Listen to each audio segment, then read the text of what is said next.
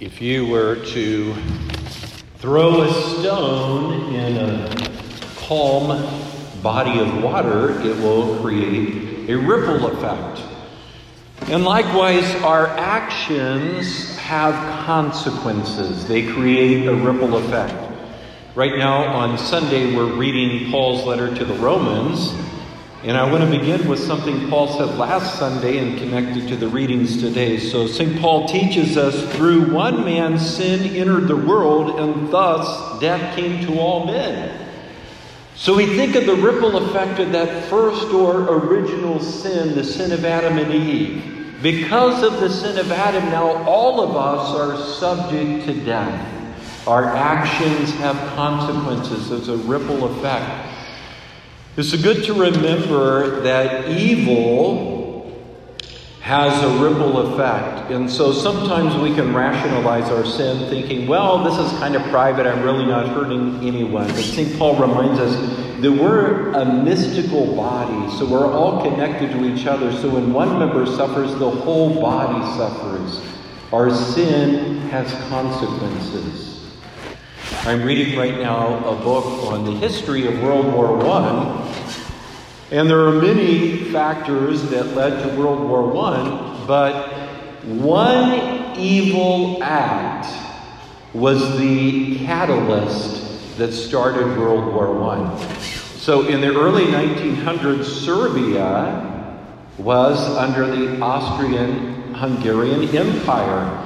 And there were Serbian nationalists who wanted their independence. That's a good thing. We are celebrating our nation's independence. But there was one of these fanatic Serbian nationalists who decided that he was going to murder the Archduke of the Austrian-Hungarian Empire, Franz Ferdinand, and his pregnant wife. And he assassinated them, and this was the catalyst that triggered World War I, in which 20 million people were killed. Actions have consequences.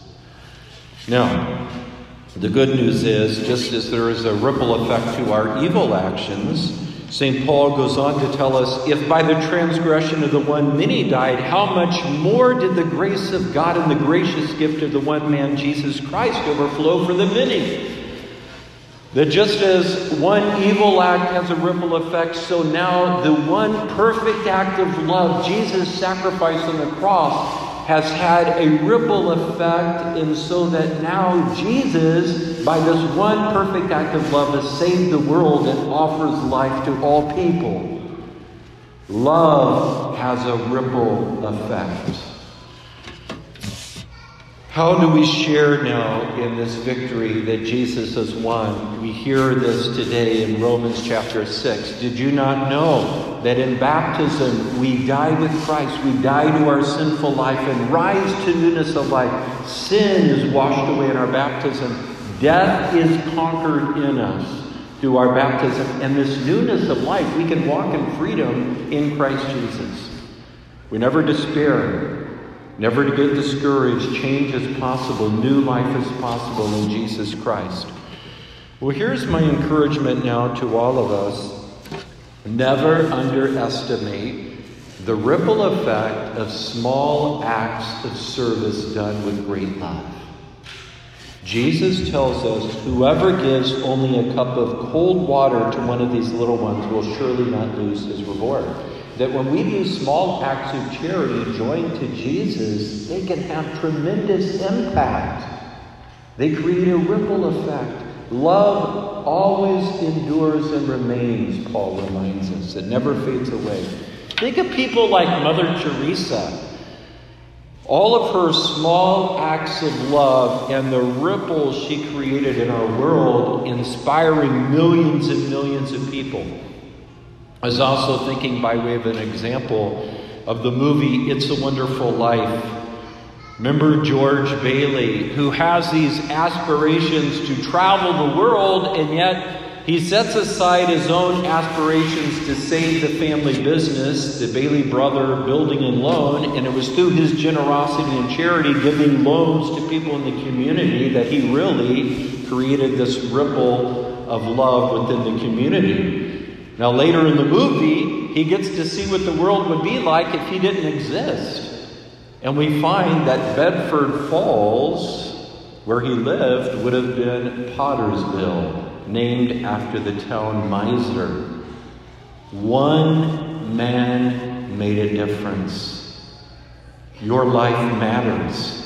What we do matters. You know, the devil told St. John Vianney, if there were but 3 of you, my entire kingdom would be destroyed.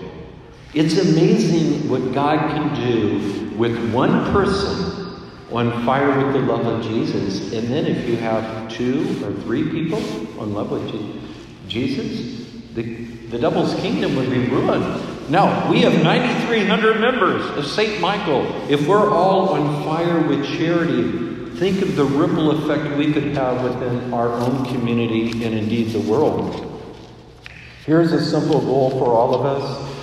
As we set out on each day, keep before us opportunities and strive to do 1 or 2 simple acts of charity every day.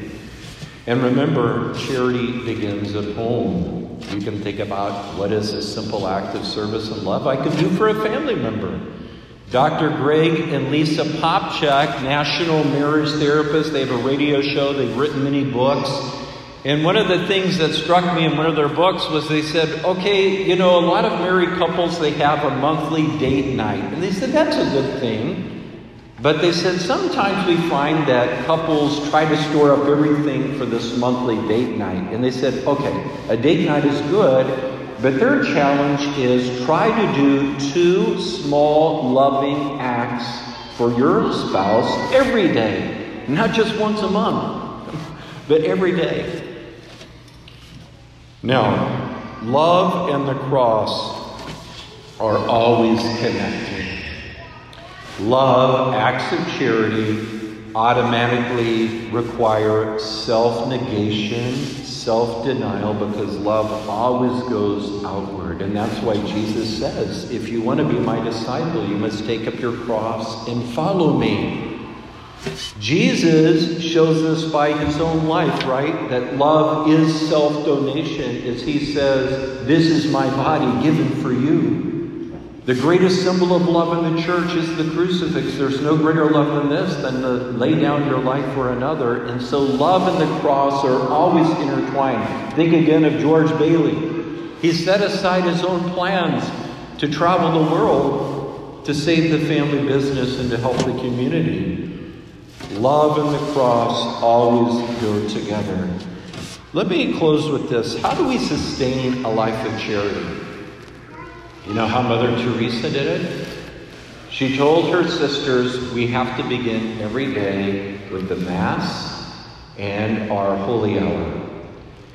Because the only way we can live in sustenance, sustaining a life of charity, is to be in communion and connected to the source of all gift, which is God himself. All charity flows from the Eucharist. It's here at the Mass that we offer our hearts to God, and God gives his heart to us in the Holy Eucharist. And receiving the Sacred Heart of Jesus, receiving the Lord's own heart, empowers us to go forth and to love. And so this is why Jesus is telling us, you must always put me first, above your family, above your children, above your parents. The love of God must come first, because all love flows from God, from the Eucharist. This has to take primacy of place in our lives. And what happens when we practice this charity? We find peace, we find joy, we find life. Whoever is willing to lose your life for my sake will find life. You know, when I left home as a child, every time I left home, my mom would always say, be good. Well, this is my commission for us today. Be good. Go forth today, empowered with the heart of Jesus to do small acts of love and create a ripple of love in our world.